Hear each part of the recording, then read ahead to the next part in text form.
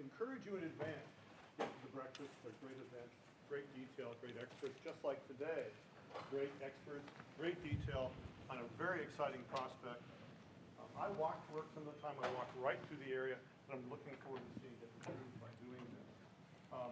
We have a panel of knowledgeable, expert people on this, I'll be honest and call it ambitious proposal. When you Fair enough. When you think of it as a lid, this is a lid that we're talking about going from Madison to Denny. And most of you probably thought about this lid as adding 1 or 2 more blocks. No, these people have a vision that's far broader than that. And I'd like to introduce Liz, who is one of the chief people behind the vision. Also, I want to point out for credibility, she's involved in this area in terms of transitioning from Capitol Hill to downtown. Her company developed Melrose Market. We've all been there, right? And remember, when we go to lunch, I go to lunch frequently at Melrose Market, it's empty because the people from downtown won't bridge the freeway. And that's what we're trying to address. Melrose Market, Shop House Row. These are a few of Liz's credentials. And with that, I'd like to introduce Liz Dunn, our moderator today, and I'll let you take it from there. Thank you very much. Thank you very much. Can everyone hear me? Okay, that's great. And I have to wear my glasses. To see you, I have to look over them, and to see the piece of paper, this is what middle age is all about. And I think I am intended to introduce the other panelists. Is that correct? Sitting next to me, I will do it in geographical order, is Lyle Bicknell, who I've known for years as someone at the city who has really played a role of facilitating good projects, especially in the public realm, and to move forward, and helped a lot with interagency difficulties in my world.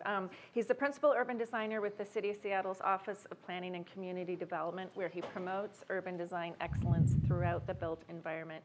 He's also an affiliate faculty member of the University of Washington's College of Built Environments, where he received his architectural degree. Next in order is Scott Bunjukian, and Scott I know quite well. I'm not exactly an objective moderator. I kind of need to be transparent about my affiliations with all of these people. But I'm with Scott on the LID I-5 steering committee, and LID I-5 is the volunteer organization in the community that has pushed the project forward for many years. And I will say, on the shoulders of other citizen groups previous to ours who have also pushed the idea forward.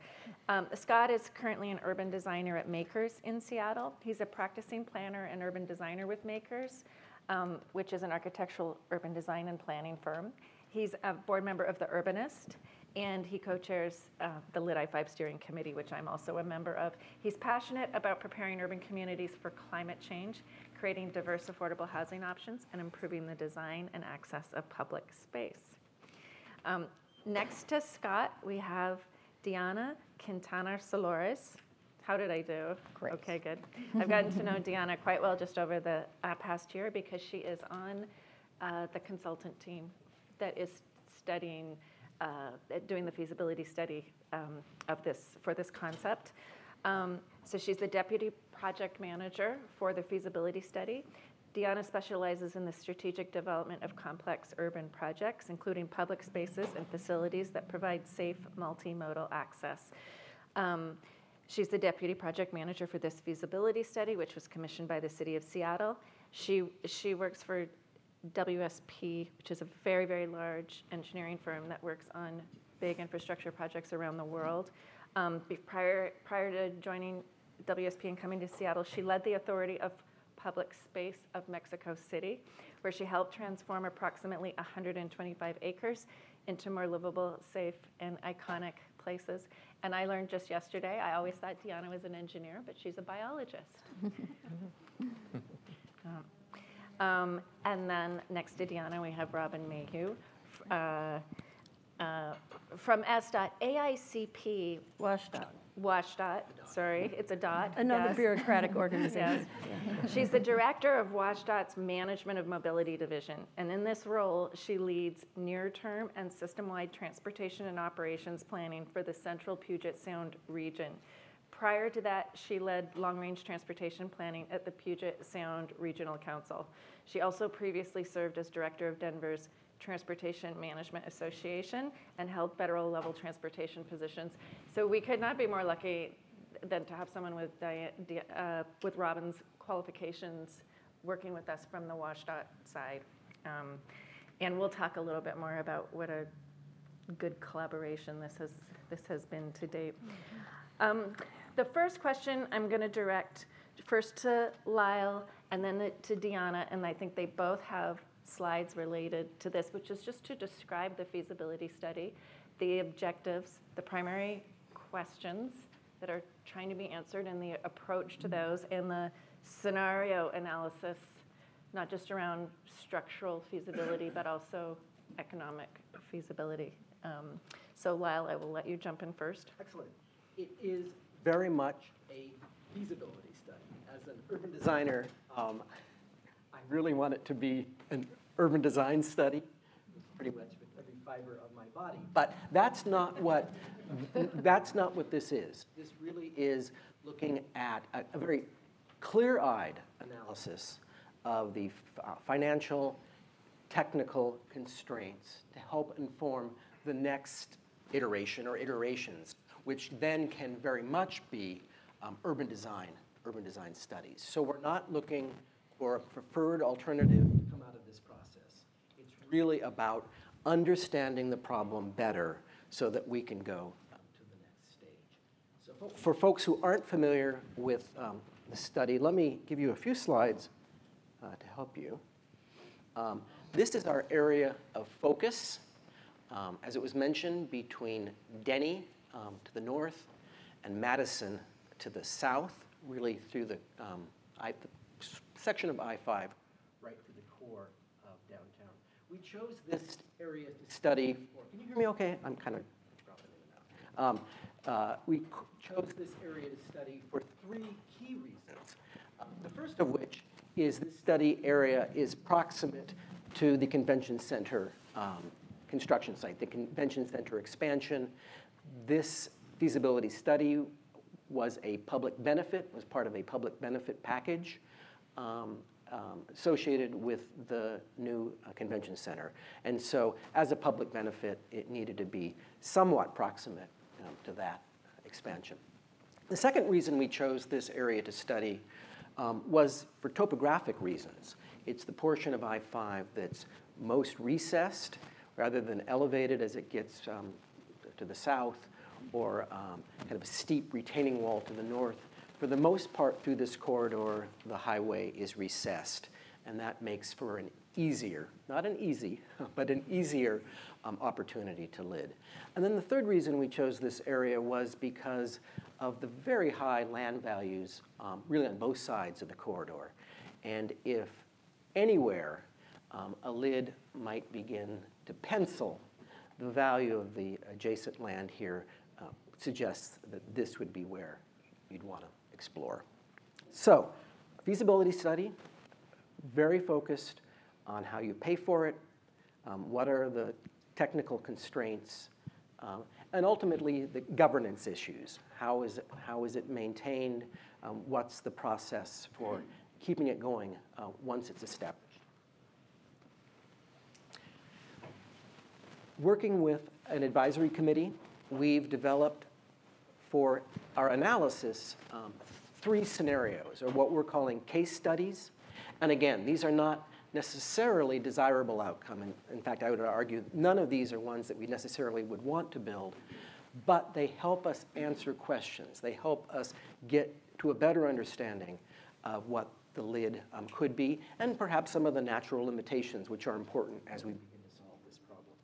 So I'm going to walk you through these 3 scenarios so you can get a better understanding about some of our objectives and some of the limitations. The first 2 are bookends, the really extreme scenarios. The first is what we're calling the park lid.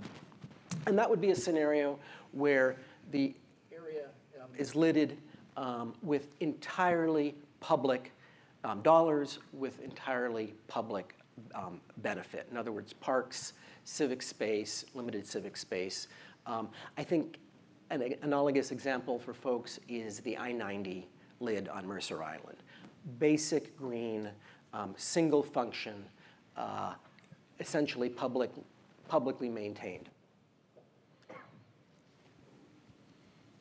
The second bookend, on the other extreme, would be an entirely private lid scenario. One example that people might be aware of is Capitol Crossing in Washington, D.C. Again, corporate office, very little public amenity, but it does what it needs to do, which is to lid a section of the freeway, which of course has its own intrinsic benefits when you do that. And obviously, it takes less public dollars, so that's a plus too. Just a small wrinkle in this discussion, and one of the things that we've really teased out as we've begun to look at this challenge is what do you do with the on-ramps and off-ramps? Because those make lidding complicated. On the other hand, we've come to realize through this process that they're actually, they serve a high function. None of them are superfluous, and removing them means that you have other complexities and downstream impacts that have their own costs and mitigation issues. So we've really worked with the assumption, for the most part, that the ramps remain. Now, having said that, and I'm going to toggle back and forth here, for the olive on-ramps and off-ramps, we are looking at a scenario where, and again, we're not proposing this, this really is just high-level exploration. What happens if we were to take on-ramps and off-ramps out of the equation? How would that affect the financial performance? How might that affect the quality of spaces and development that you might achieve? So again, we're really trying to answer questions through this exploration.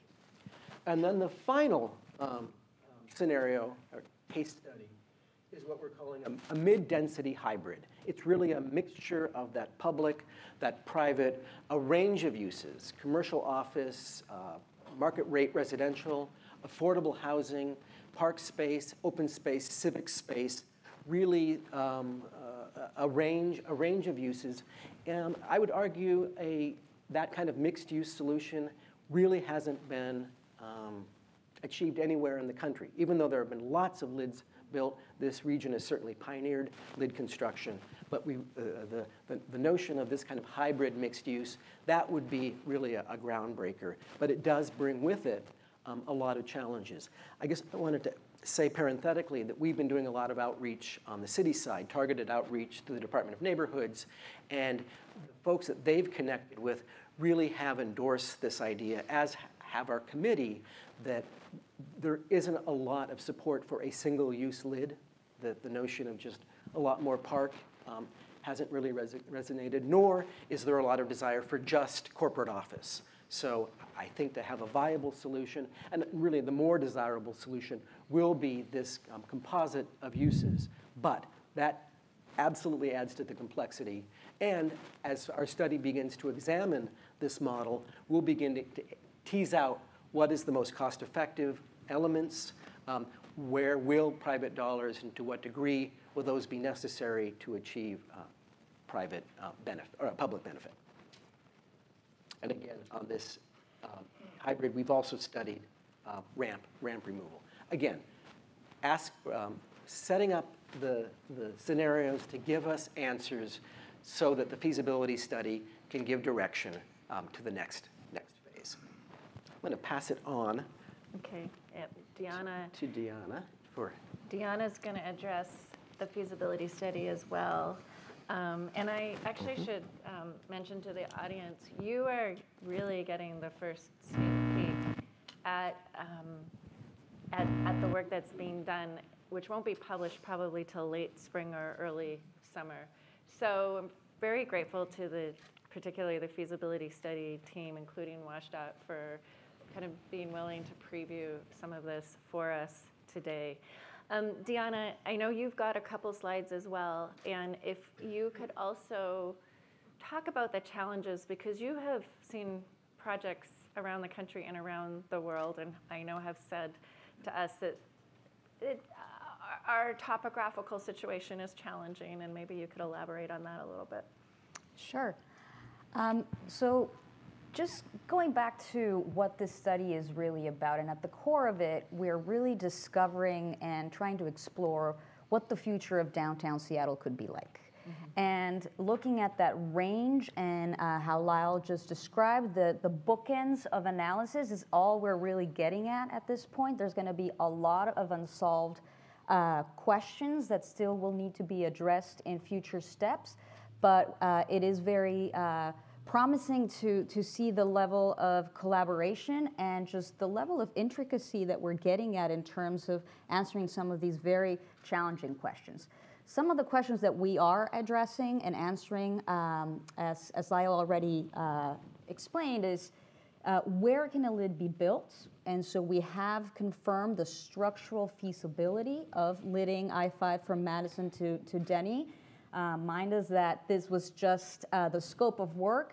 There's probably more opportunities to lid both further north and south with different impacts and opportunities for sure. So the first question is the where can a lid be built?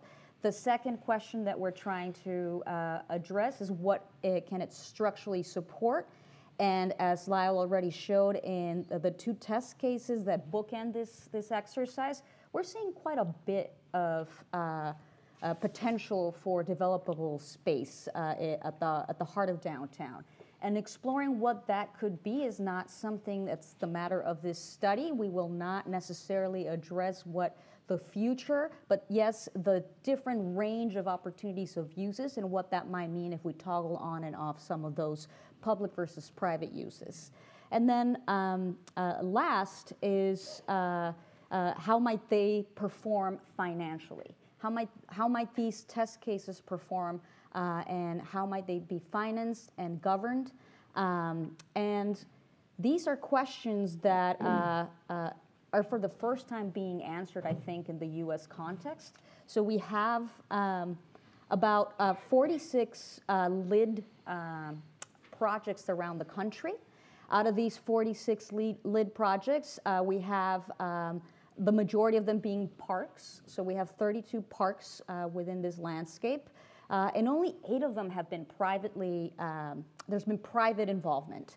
And it's important to recognize that the private involvement in some of these is pretty simple. It's not as heavily mixed use of a lid as the one that we're exploring right now.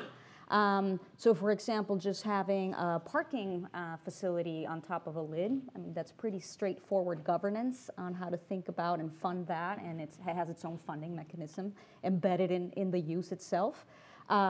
But when we're thinking about mixing so much public and private, we get into very complicated governance structures. So the first consideration is we're looking at a very large lid. Most of these lids are between 5 and 11 acres at most. This is at 17.1 acres of lid if we were to do the entire study assessment area.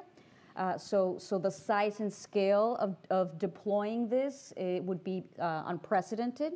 Number 2 is the topographical consideration. So we're in the side of a hill. And that really, as we have dived into the structural feasibility, we all imagine just being able to reconnect Seattle, say east-west, as if it was a flat surface.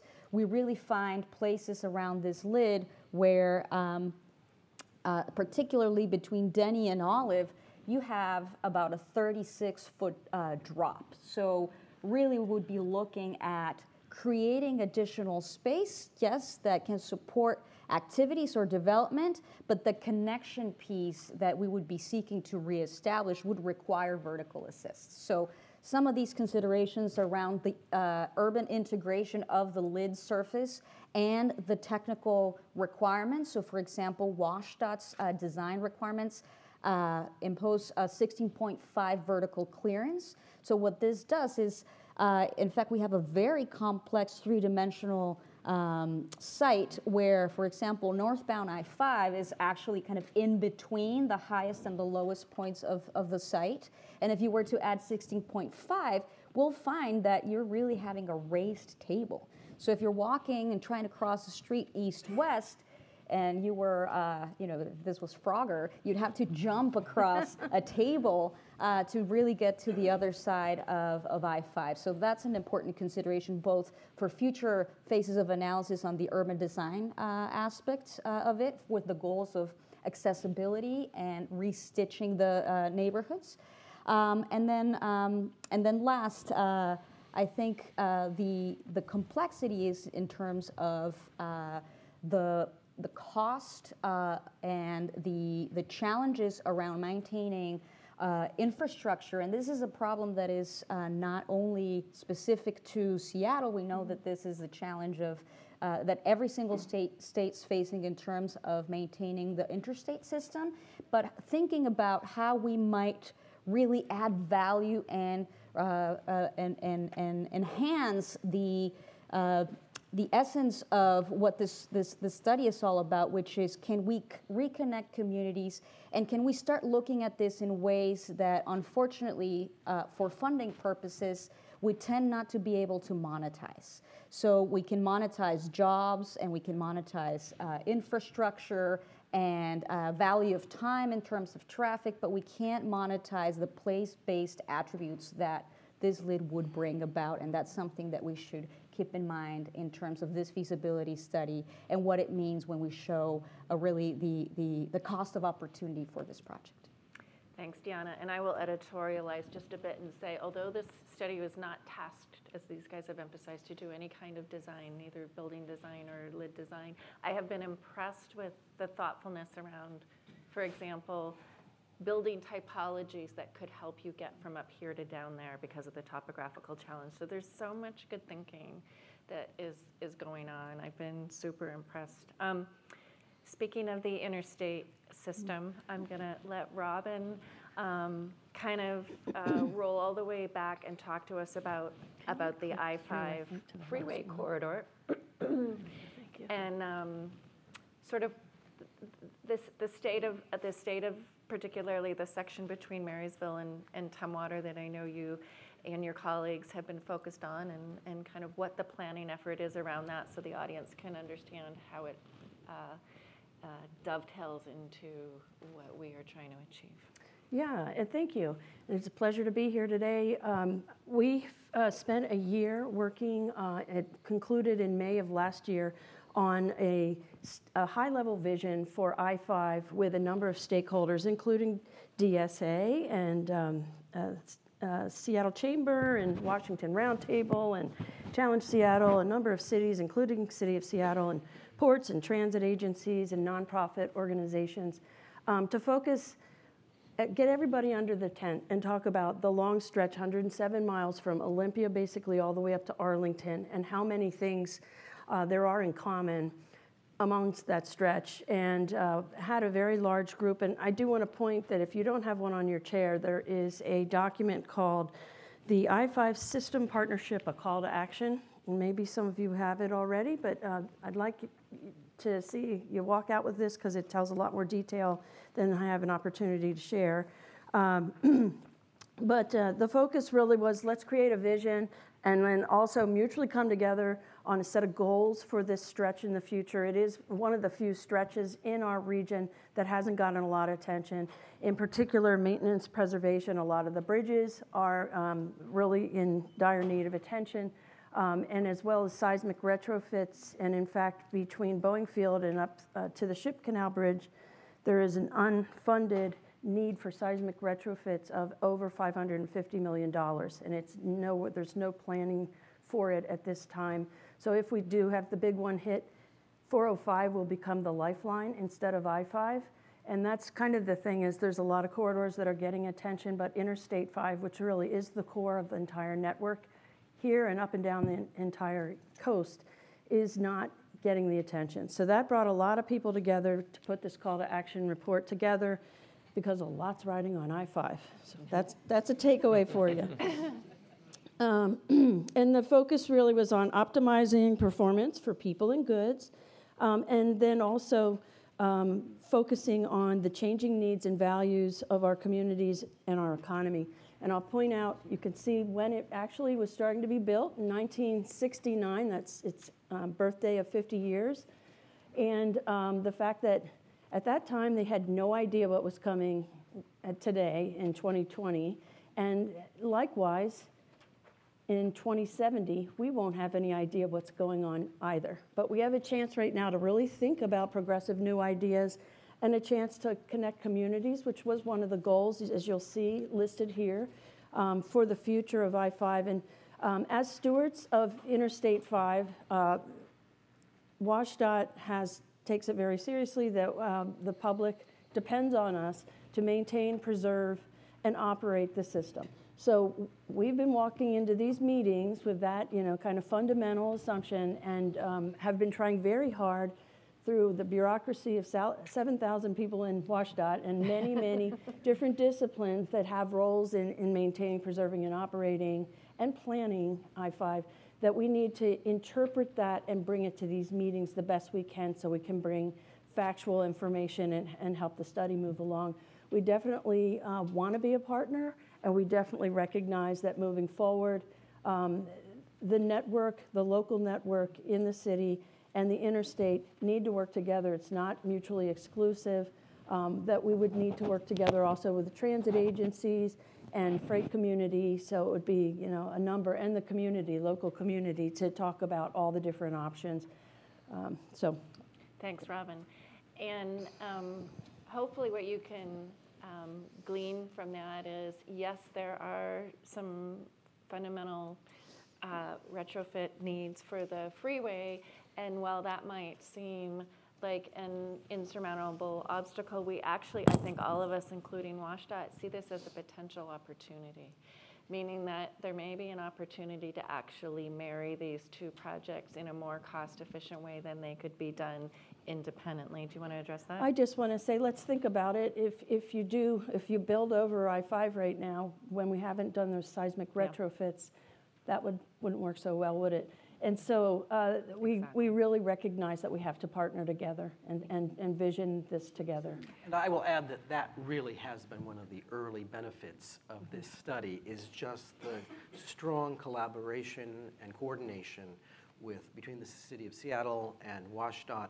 Clearly that's going to be necessary as we move forward, but a great starting point just between our organizations. Mm-hmm. Yeah, and we've heard that comment from everybody, that the collaboration so far has been fantastic.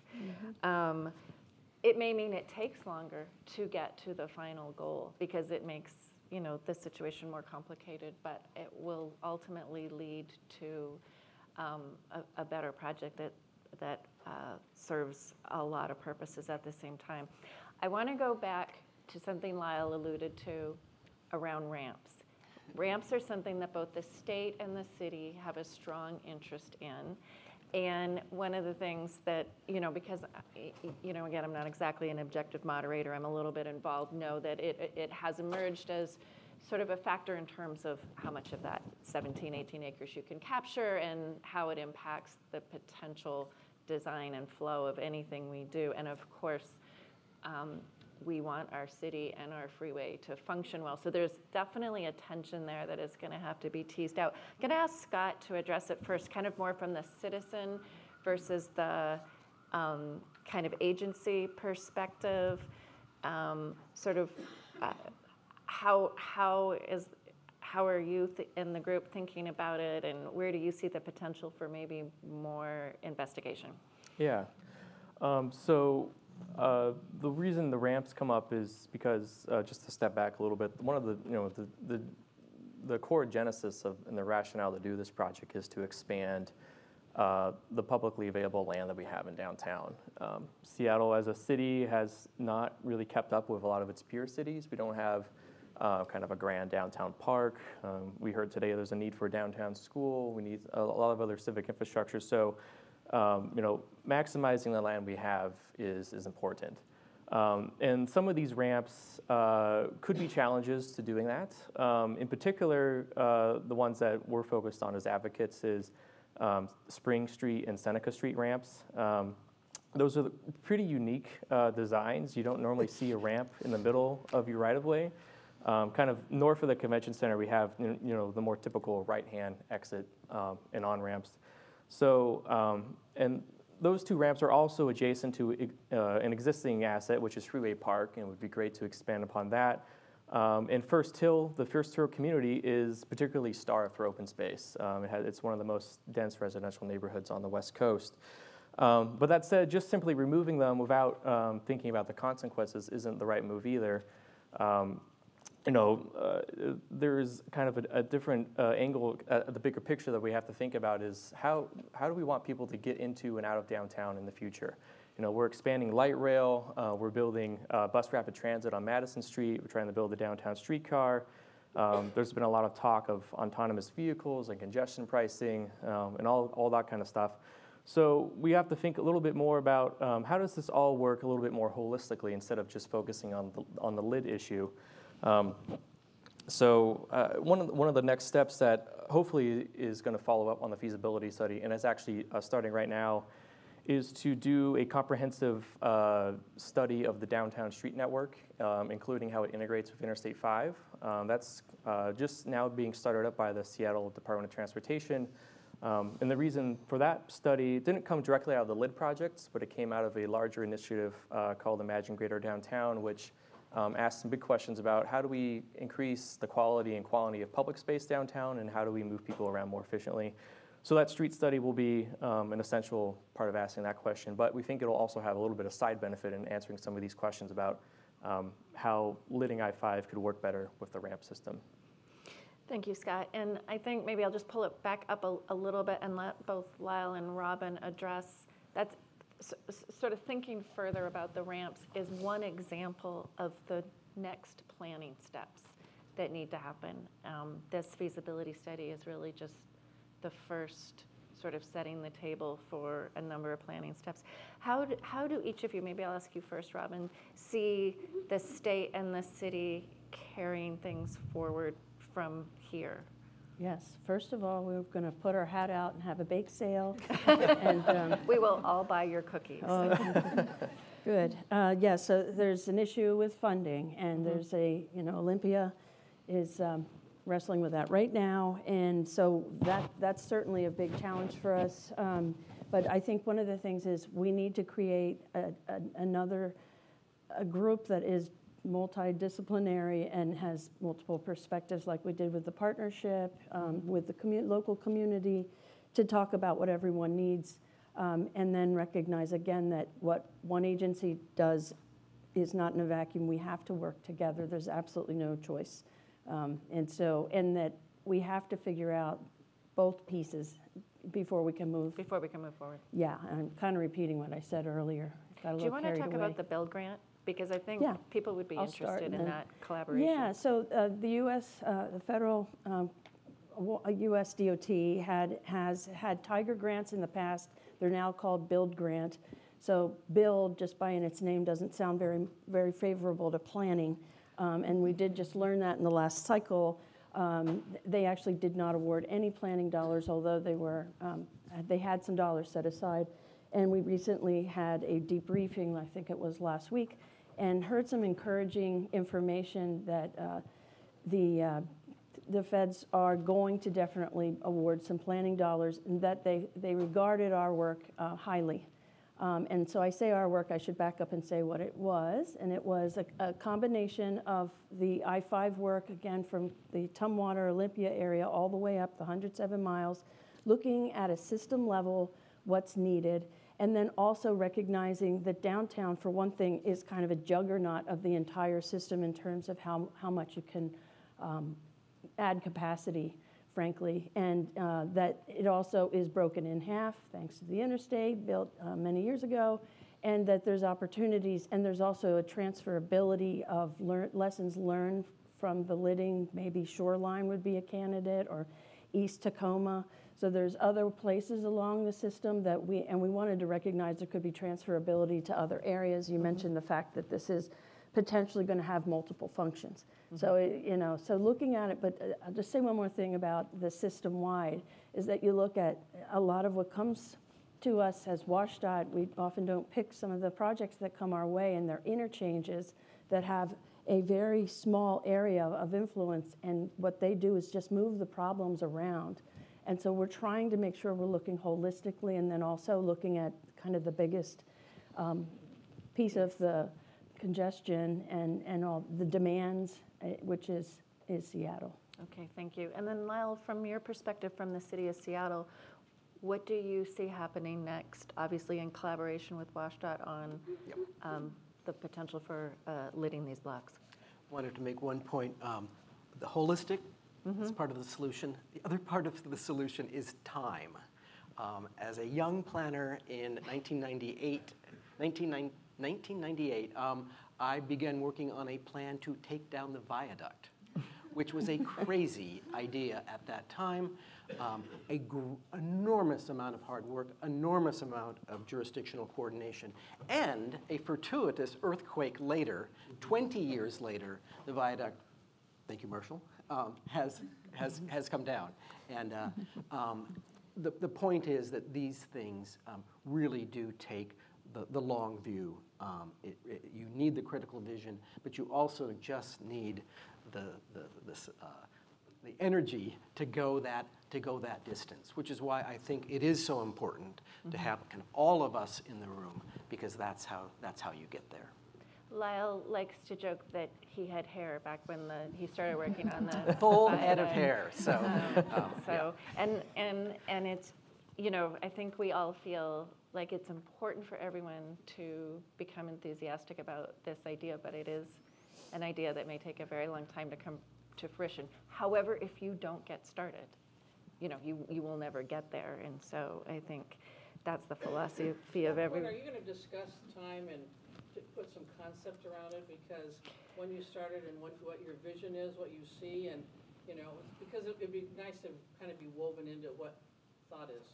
I should let Lyle answer that. I'm the moderator, so I don't think I'm supposed to answer questions. But I think it's a difficult question to answer, but I'll let Lyle take a stab at it from the city's perspective. Sure. And it may not be so much in terms of timeline as the steps that will need to happen to get there. Absolutely. I think time is going to be a factor here. We're not going to break ground anytime soon. I mean, it's worth pointing out right now there is precisely $0 from any government entity allocated for this project.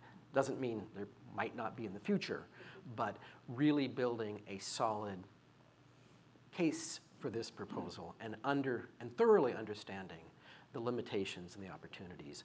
That's where we're at right now. And it may be that we take a different approach. Maybe we don't bite the whole thing off at once. Maybe it is more incremental, but and that's yet to be determined. But it seems like solid analysis, really understanding what it's going to take to get where we want to be, is that first step.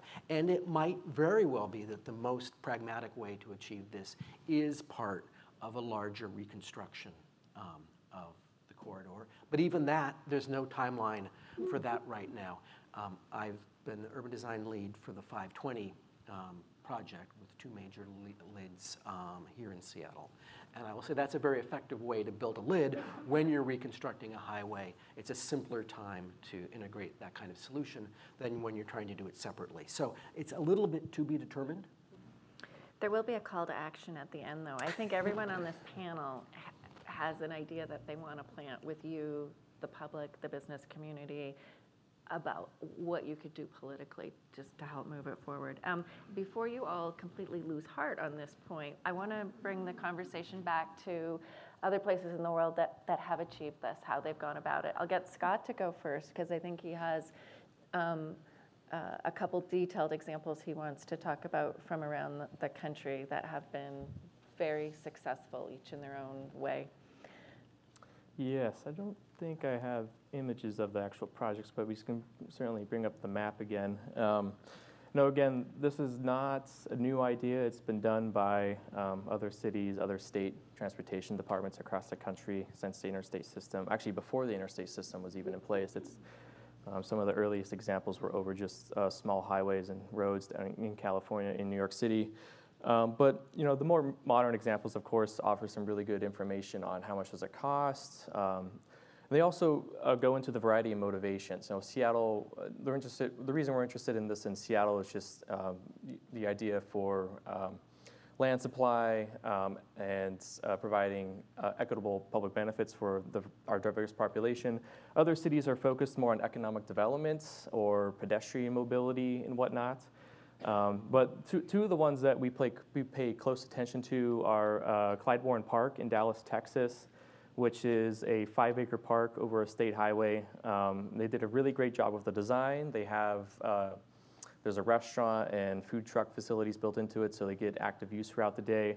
But the funding model was also interesting. They had funding from the city, state, and federal government for half of it. The other half was provided all by private donations. And of course, Dallas is a pretty well-known petroleum town, so they have a lot of good corporate support there just for civic beautification and whatnot. But it just points to the idea that people will put their money where they see a good idea that benefits the community.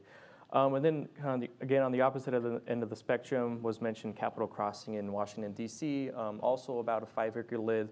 The majority of it is covered in about 10 or 11-story office buildings. So Washington, D.C. has a relatively low height limits and low density limits, so they didn't have a lot of developable land. So that drove up land values and made that complex option pencil out for that developer. And Washington, D.C. has had numerous of these type of air rights developments before, so there's a history there. But that just points to the fact that there's a variety of different things you can do.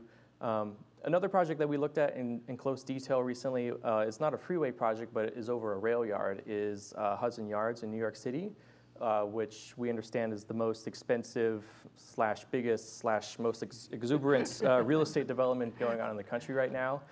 And there's some debatable questions about how the urban design quality of that project ended up being, but it definitely had some public benefits as well of open space and reconnecting streets and whatnot. As advocates, we actually received an anonymous donation a couple of years ago to put together a detailed case study book of 10 of these projects from around the country. And Liz will go into a little bit about the book, but suffice to say, the process of writing that book and doing the research and getting contacts in all those cities was very healthy and very helpful to this effort here in Seattle, because it shows that we're not going alone. There's a lot of lessons that we can learn from others who have led the way. In the interest of time, I might actually have to skip to the next question. We have about 5 more minutes before Q&A, is that right? Because I want probably Lyle first and then maybe Scott, because he's been talking to the public for so long about this project, to talk about these dual issues of what kind of feedback have we had from the public so far about what they want, and what does that imply for this balance potentially of public-private investment? And I know that's sort of a circular issue, so if you could maybe tease that out a little bit, Lyle, for the audience. Yeah, as I alluded to earlier, the feedback that we've done, and again, it's been fairly limited. We recognize the next phase, any next phase would have to have a much more robust public outreach and engagement process. But working through our advisory committee, working through targeted neighborhood input, there really is an interest in a diversity of solutions here. I don't think anyone wants to see just one flavor. We've heard from neighborhood groups, they say they don't want just this to be an extension of downtown. Even downtown advocates recognize that this is an opportunity for public amenity, civic space. So I think everyone, based on the feedback that we've heard, really wants to see a diversity of active, vital, interesting uses. I think a little bit of the balance is to what degree do we rely on private development to help fund those, and to what degree can private development fund this whole lid. The lid is a very expensive proposition, and as our study, one key outcome of our study, will help us know what is the kind of optimal balance of uses as we move forward, recognizing that I don't think anyone would be happy with a lid that didn't provide some element of civic return or some element of affordable housing, given that is such a critical issue of our day. Thank you. Scott, do you have anything to add? Yeah, that's a pretty good summary. As an advocacy group, we've been fairly neutral on what exactly the outcome is. So for the past 4 or 5 years by this point now, we've seen our role as to be the bringing people together, the matchmaker. We've hosted workshops and tours and design shreds and whatnot. And a lot of the scribbles and the designs that come out of it end up being something like this. It's not all park, it's not all buildings. It's a mix of needs that people see in the city today, and probably open space, affordable housing, and civic facilities such as libraries, community centers are probably the things that really bubble to the top. Along with opportunities to potentially make walking and biking both more possible and more convenient between the east and west side of the freeway. Thanks. And I will add my one little editorial comment, which is I think it shows how much we've grown up as a city. People are not asking for 18 acres of park. They want to solve other problems as well around affordability, social inclusivity, and that's been really interesting, and there's been a fair amount of consensus, not in the exact details of what that formula is, but at a larger philosophical level, that this could serve a lot of constituencies. I want to make sure the audience understands that point, because then we're going to move on and wrap up, that the land that gets created does have value, and that's where the potential for private investment comes from. Did that come through clearly? And then where that's not going to be used privately, that's where the public dollars would have to come in if it wants to be the parts of it that want to be open space or civic buildings. Okay. This is the opportunity for each one of the panelists in their closing remarks to sort of hit on two things. One is, what's been the most important, interesting piece of learning so far from being involved in this process, and what's your call to action for the audience if you could ask them to do or support one thing? I'll start with you, Robin. I could see you looking at me. I was staring at you. She does that in meetings. Well, I said that a lot's riding on I-5. This is part of the first one, counting it as one, is that it's not just a WashDOT project by far. We're talking about partnership. Everyone needs Interstate 5 to work. It doesn't necessarily need to be oriented towards cars. But the second thing is we can't do it alone. We need to reach out for grants. We also need our electeds to understand. That's why you have this call to action report. We got as far as the Senate in the last session and thought it was likely going to be in the consolidated, and it didn't make it. But we got to keep trying. And so I don't think this session, because this is really a short session and there's a lot of other things to clean up, but next cycle there's talk about another investment package. So we will probably be reaching out to the network again to try to move something forward at the state level. So we would appreciate your help on that. And then at the federal level, we're talking about potentially chasing the build grant again as joint partners with WashDOT and Seattle. And so we'll be looking for a number of support letters there as well. Okay, great. Deanna, how would you summarize the biggest aha moments or just important things that you want the audience to take away, I guess, and then what would be your call to action to the audience? I would say this study has actually revealed, dozens upon dozens of aha moments from understanding that there is a huge need to define clear policy guidelines around what the future of downtown Seattle should be, because we tend to try to address all of Seattle's challenges through these mega projects, and to understand that they have to be district level at least. At the most granular level is not the site level, it's the district level.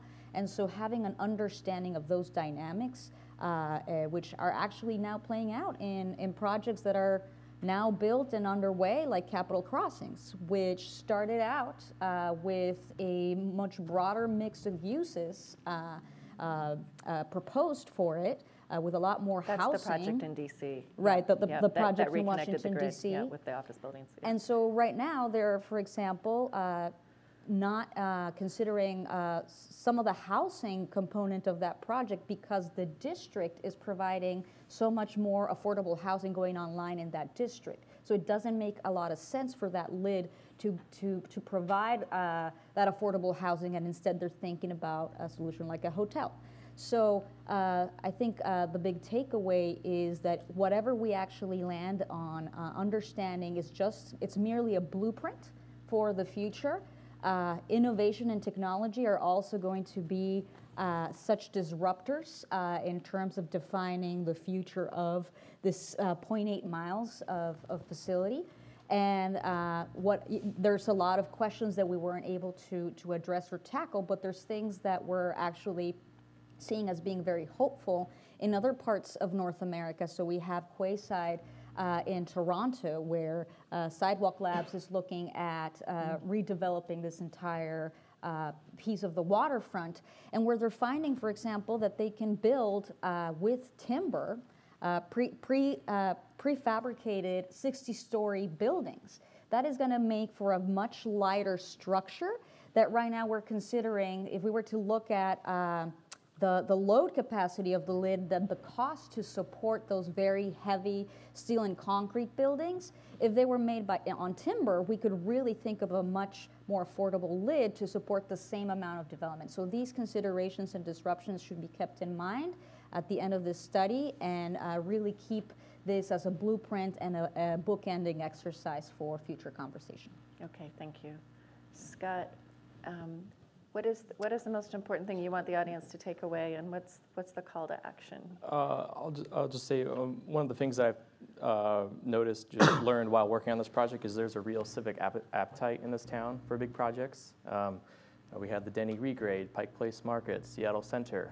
Now with the waterfront, it's not too early to start thinking about the next one, and we're really finding people are interested in growing the city this way. The most important thing that folks can do in this room is to simply get involved by just following our advocacy work. There's a mailing list somewhere around being passed around, and we update folks on what the city's doing, what we're doing.